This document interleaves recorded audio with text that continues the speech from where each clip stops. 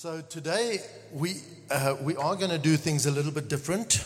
I'm going to preach, but as you can see, the worship team have not gone to sit down. They're still up here because the desire of my heart is not for us to spend time in a preach, not for us to spend time with ourselves, with our own focus, as JJ was saying, but that our focus will turn to Jesus, because it's about the King and His kingdom. Tyron Daniel always says we want to make the main one the main thing, and that's something I'd like for us today, is that we make the main one Jesus, the main one, that we make Him the main thing. The series that we're busy with is indeed Behold the King, and the first part of the series is indeed the King. So I'm going to spend a bit of time telling us a little bit about the King. The worship team can get comfortable, find a seat, get comfortable, and we will, at the end, we will then start to worship, and we will, at that point, they will already be here. So we will move from preach into worship. There's not going to be a stop-start on this. So we know that there's like a major theme in the Bible, the gospel message. We know that Jesus is from Genesis to Revelation. We'll find Jesus throughout the scriptures. That's not me, is it? I hope not. I hope it's not my phone ringing. If it's your phone, you've got to put it off.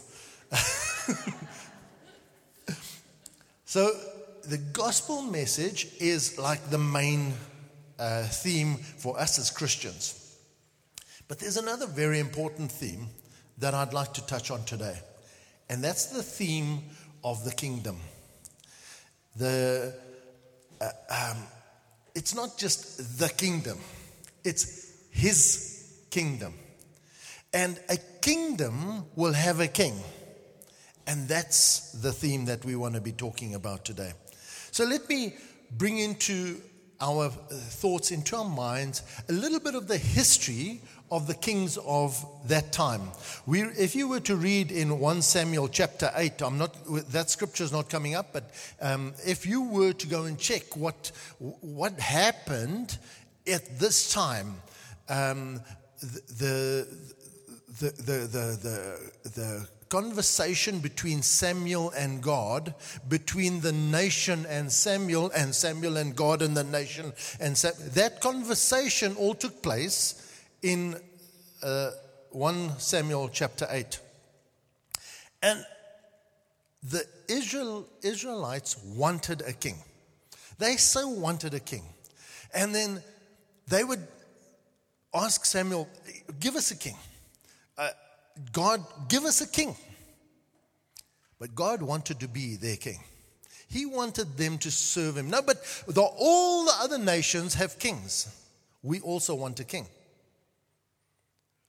This is not a good idea, God would tell. Because if you had a king, and in chapter 8, it spends a bit of time saying what this king will do. And nothing of that is good. Even to this very day, power is something that elevates man or woman, and then the more power, the more corrupt we seem to become. And so that was something that God was warning them about. But they just wanted this. I'd like to just right here share a little bit of a side note, and this has got nothing to do really with this message, but very much to do with us. Tyron teaches that God is not committed to our dreams or our thing. God is not committed to that. He's committed to His purpose. And if we read Proverbs, you're going to find a lot of scripture today. It'll all appear on the screen behind me. So Proverbs chapter 19, verse 21. It gives you an opportunity. I don't need to spend too much time on the scripture in finding it, etc. If you're making notes, you know where to find it. It'll be there. Hopefully, yeah, it's there. Reads as follows: many are the plans in the mind of man, but it is the purpose of the Lord that will stand. God's call and God's purpose never changes. We change, He doesn't change. The Bible says, though He is new every morning, but He is the same yesterday, today, and forever. So there's this bit of a tug of war in terms of He's new every morning, but He never changes. His call, His purpose never changes. And this is a truth that we need to grasp. It's a truth that we need to understand, that the reality is we don't need more from Him. We need more of Him. That is the reality for each one of us as believers.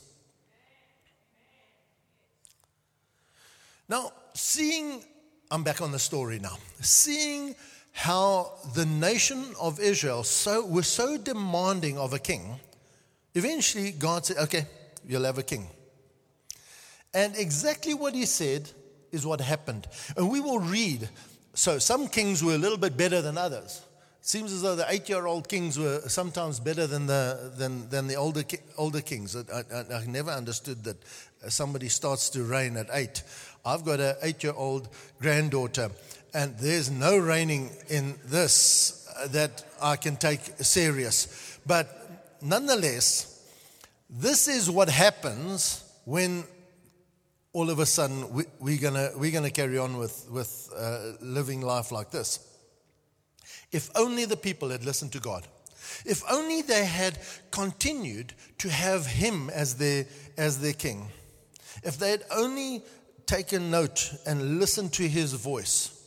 Problem is that it's very hard to hear God's voice when I already know what I want Him to say.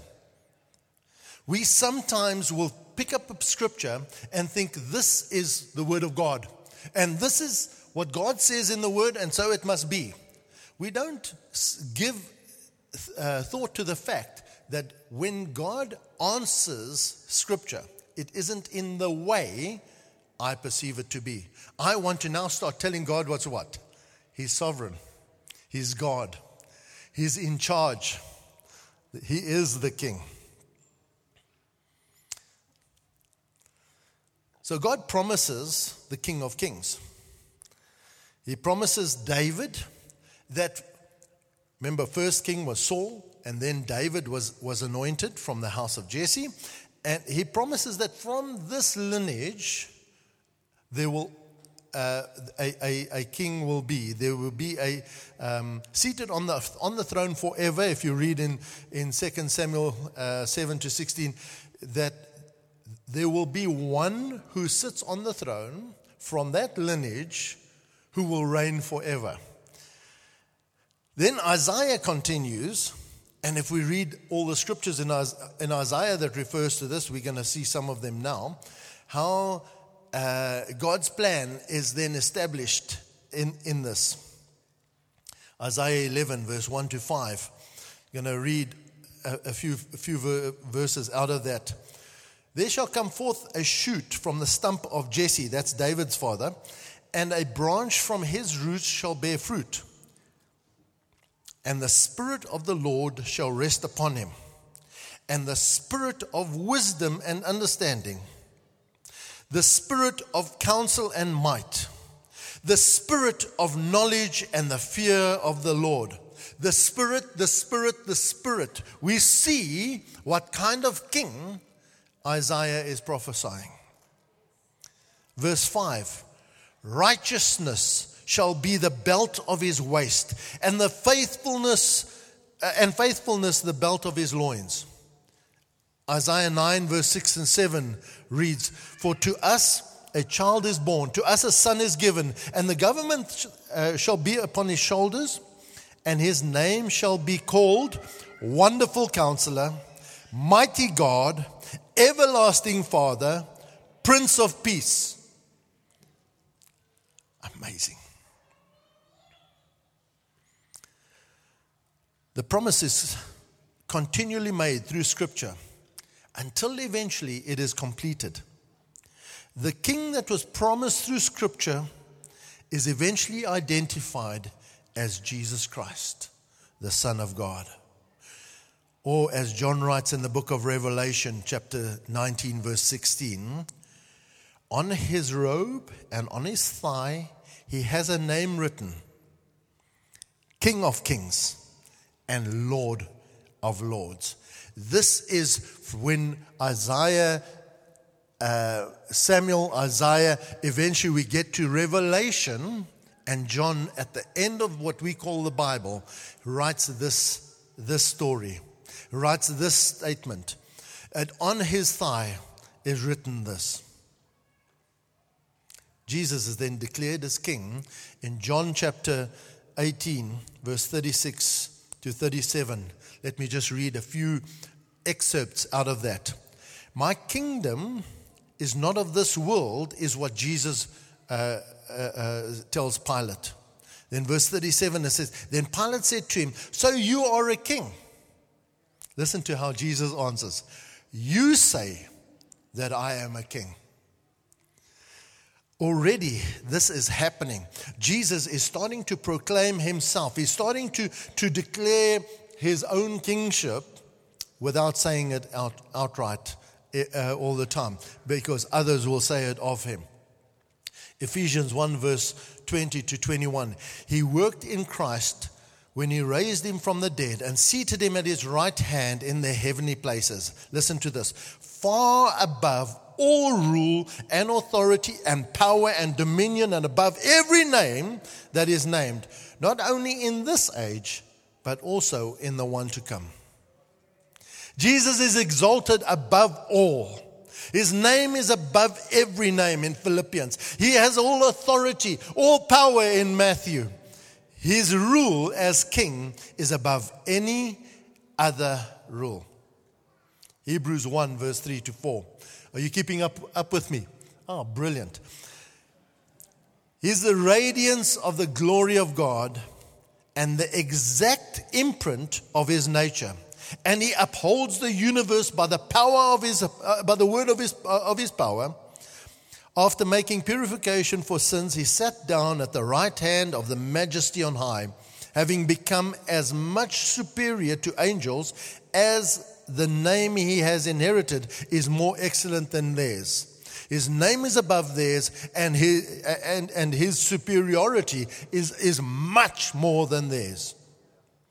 There's an emphasis on the absolute power that Jesus has, the superiority of his name. There is an emphasis by the writer of Hebrews. Prophesying about Jesus in Daniel chapter 7, verse 13 to 14. Verse 14, and to him was given dominion and glory and a kingdom. Dominion and glory and a kingdom, that all peoples, nations, and languages should serve him. His dominion is an everlasting dominion which shall not pass away, and his kingdom one that shall not be destroyed. Ever. We saw in Revelation that Jesus was not just king. He was the King of kings. He was above all. Listen to what John writes in Revelation 1, 5 and 6. From Jesus Christ, the faithful witness, the firstborn of the dead, and the ruler of kings on earth. This is our King. To him who loves us and has freed us from our sins by his blood and made us a kingdom. We get to walk in his kingdom. He says, preach that the kingdom of heaven is at hand. The kingdom of heaven is right here. As we walk in his kingdom, we get to be part of his kingdom. We get to be his kingdom because he is the king of this kingdom. He is our king.